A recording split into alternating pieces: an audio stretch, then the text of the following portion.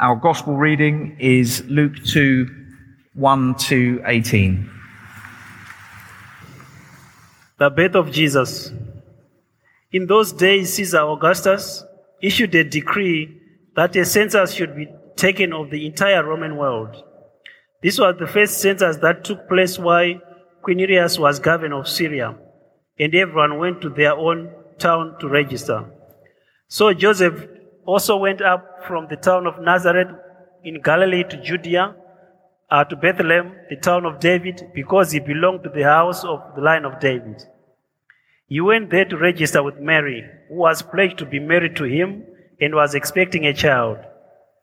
While they were there, the time came for the baby to be born, and she gave birth to her firstborn, a son. She wrapped him in his clothes and placed him in a manger, because there was no guest room available for them. And there were shepherds living out in the fields nearby, keeping watch over their flocks at night. An angel of the Lord appeared to them, and the glory of the Lord shone around them, and they were terrified. But the angel said to them, "Do not be afraid. I bring to you good news that will cause great joy for all the people. Today in the town of David, a Savior has been born to you. He is the Messiah, the Lord. This will be a sign to you. You will find a baby wrapped in clothes and lying in a manger." Suddenly a great company of the heavenly hosts appeared with an angel, praising God and saying, "Glory to God in the highest in heaven, and on earth peace to those on whom His favor rests."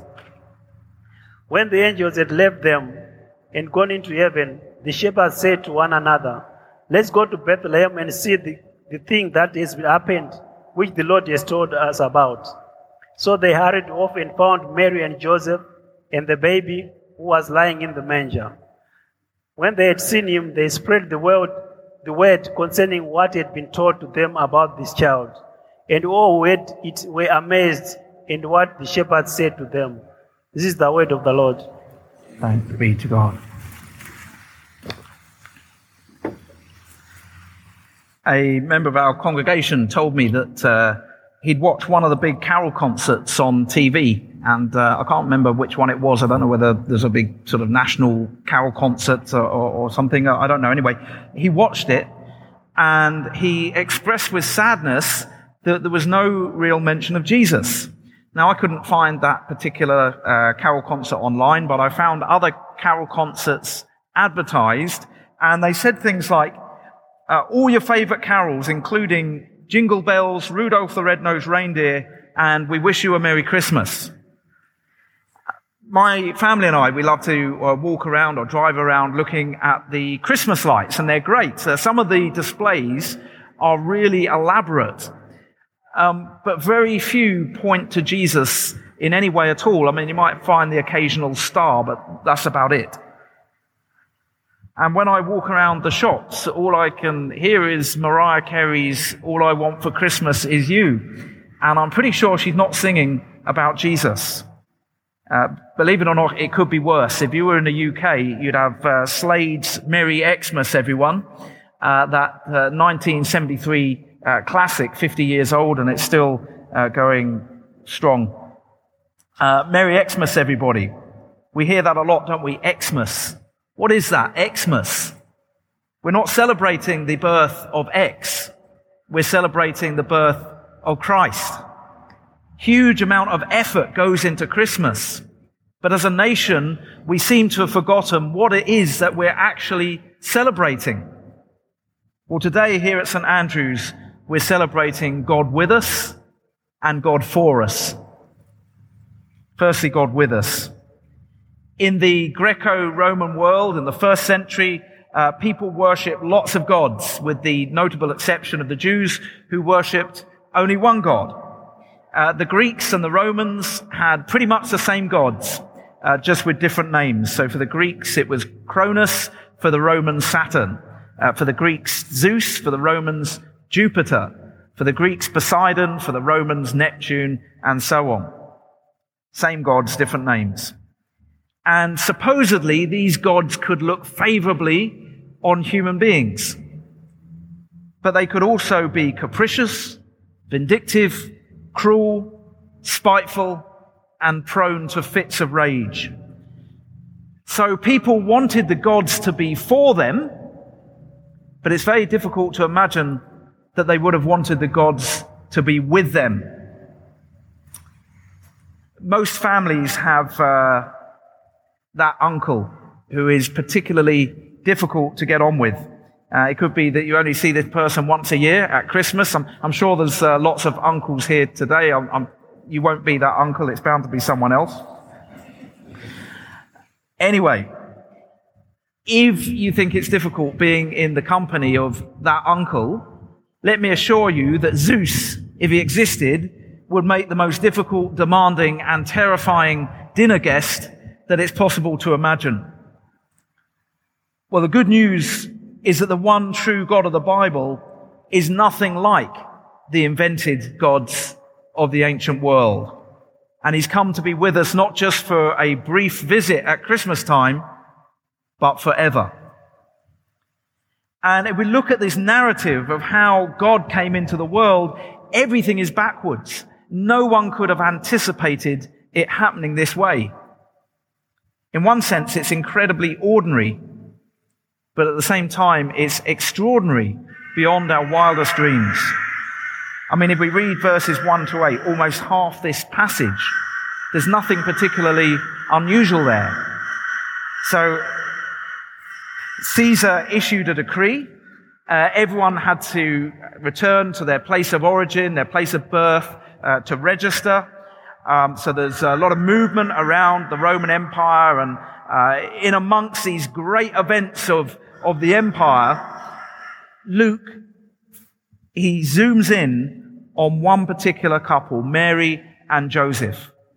They were pledged to be married, but they weren't married yet, and Mary was pregnant, and in that culture, they would have faced a lot of stigma in Nazareth, where they were from.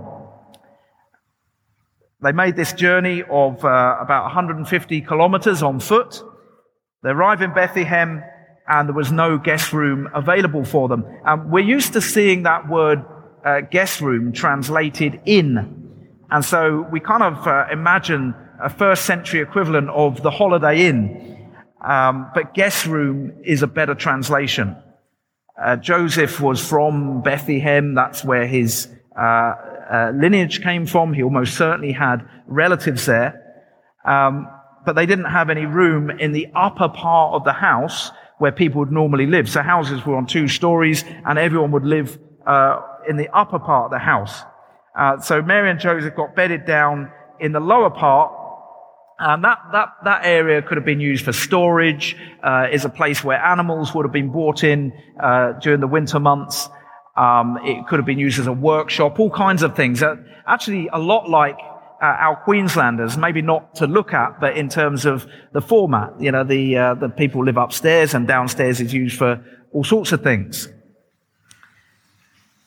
So there was no room upstairs. They got put beneath the house, where they would have had a bit more privacy as well. And that's where Mary gave birth. And the most convenient thing that they could find as a cot was a manger, an animal's feeding trough. And then, of course, verse 8 tells us that a group of shepherds were tending their flocks on the hillside just outside of Bethlehem. So there's nothing very unusual about any of that. Nobody could have imagined God becoming man. And even if they could have thought in that way, certainly no one in the Roman world, no one in the Gentile, the pagan world, could have imagined Zeus or Apollo making an appearance in such a mundane fashion. But from the outset, this narrative tells us something about the character of God. Not only did he become one of us, but he was born to a very ordinary couple in the humblest of circumstances. No red carpet, no palace. He didn't come to us as a fully grown man, but as a vulnerable baby, which he had to do in order to be fully human. We can't read this without reaching the conclusion that God is humble. Again, in the ancient world, humility wasn't seen as a virtue. It was considered a weakness. And even though humility as a virtue is there in the Old Testament, it was probably Jesus' humility that prevented a lot of people from recognizing God even when they met him face to face. We worship a God who walked among us, who knows what it is to be fully human, who has experienced joy, excitement, surprise, and laughter, as well as doubt, fear, temptation, and pain. We worship a God who is not aloof and distant, but one who understands us and one who identifies with us in our joys and our sorrows. God is love, and in Jesus we see love personified. Even the smallest glimpse of God's character is enough to tell us that God with us is very good news. Jesus walked among us. He remains with us by the Holy Spirit, and he will return to be with us forever. So the first half of this passage, as I said before, is quite ordinary. The second half is extraordinary. Verse 8 introduces a group of ordinary shepherds, and verse 9 says this: "An angel of the Lord appeared to them, and the glory of the Lord shone around them, and they were terrified." Last night we had our nativity, and we had 4 angels. They all look very cute. But in the Bible, angels are not cute. They're depicted as these mighty warriors and messengers of God. In fact, everyone in the New Testament who encounters an angel is understandably terrified. And this angel appears to a group of shepherds on the hillside. In first century Jewish culture, shepherds were treated with the utmost suspicion. They were rough and coarse. They missed out on public worship because they were up on the hillside. People shunned them. They were looked down upon. They were considered among the lowest members of society.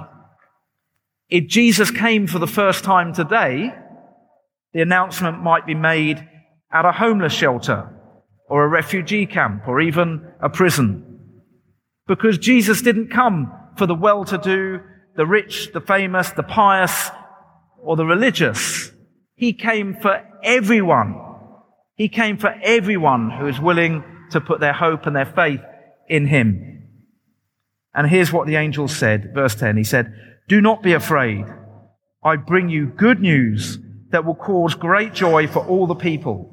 Today in the town of David, a Savior has been born to you. He is the Messiah, the Lord." The angel described Jesus with 3 words in one sentence there: Savior, Messiah, and Lord. Savior. Jesus came to save us from sin and death. If you had to pick 2 symbols that represent Jesus' birth, what would they be? If you had to think of 2 symbols, I think for most of us we'd probably say a star and a manger. And if we were to pick 2 symbols to represent Jesus' death, it would surely have to be a cross and an empty tomb. Jesus came not to be served, but to serve and to give his life as a ransom for many. Jesus is so for us that he died in our place so that we can receive God's forgiveness, and he made a way through death to everlasting life so that we might live forever with him. Forgiveness and eternal life is available to everyone who puts their trust in Jesus. No one who genuinely turns to Christ will be turned away. Jesus is a Savior who has enacted the ultimate rescue. He's also the Messiah, the anointed one from the line of King David, the one whom the prophet spoke about. And he will rule over the whole of creation, not temporarily, but forever. Finally, Jesus is Lord, as we've seen over the past month and today. Jesus was and is God. He has authority over the whole of creation. So in Jesus, we have the ultimate rescue, the ultimate rule, and the ultimate authority. Of course, the birth of Jesus is good news. Of course, it should bring us joy. The God of the universe has come to save us, and he has the power and the authority to do so. If God was like the gods of the Greco-Roman world, we wouldn't want him to be with us. And today, many people reject God because they don't know what he's like. Occasionally, someone will tell me that they don't believe in God, and when I ask them to describe the God that they don't believe in, well, I don't believe in that God either. Jesus himself said, "Come to me, all you who are weary and burdened, and I will give you rest.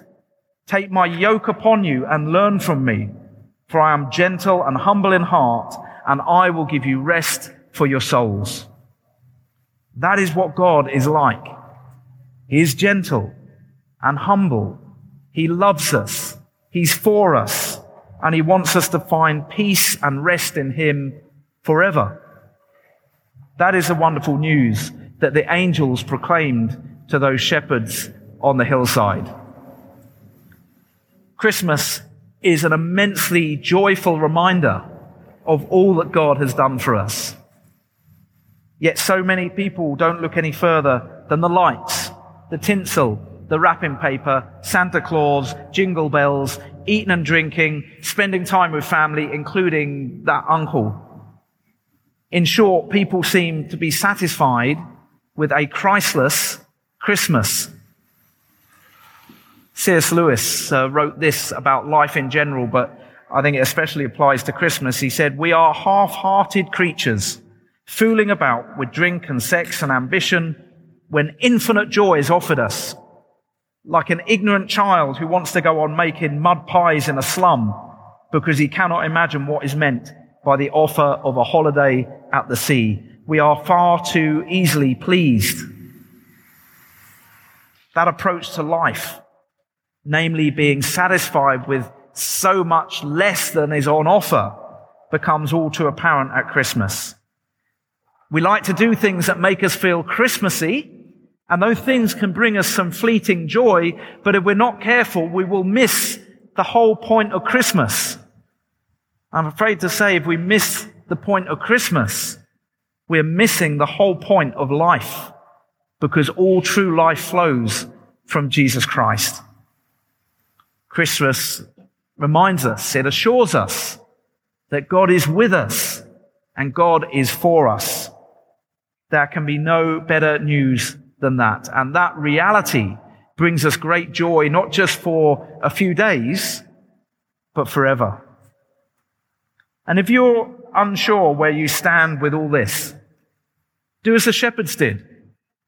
They heard the good news and they went to investigate. And I would encourage you, read the Gospel of Luke that we had our reading from Luke today. It doesn't take very long. You could probably read it in an hour and a half. Read the Gospel of Luke from cover to cover. I'm often so surprised at how many adults haven't so much as read a single one of the Gospels right the way through. And when you read it, ask God to make himself known to you. That's one of the first prayers I ever prayed. My mum recommended it to me. She said, just say, "God, if you're there, then I want to know you. If you're there, make yourself known to me." And I prayed that prayer and he did. So I recommend, read the Gospel of Luke and say to the Lord, make yourself known to me. I have every confidence that he will do. May you know the peace and joy of Christ this Christmas. Let's pray. Heavenly Father, we love Christmas, and there's so many joyful and exciting aspects of this wonderful season.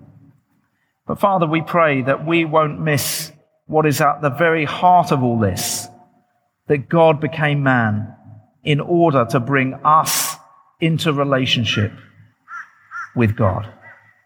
Father, we thank you for this truth. We thank you for this reality. We pray that you impress it on our hearts and minds, that we will hold Christ right at the center of everything that goes on today, and not just today at Christmas, but our whole lives. And we ask this in Jesus' name. Amen.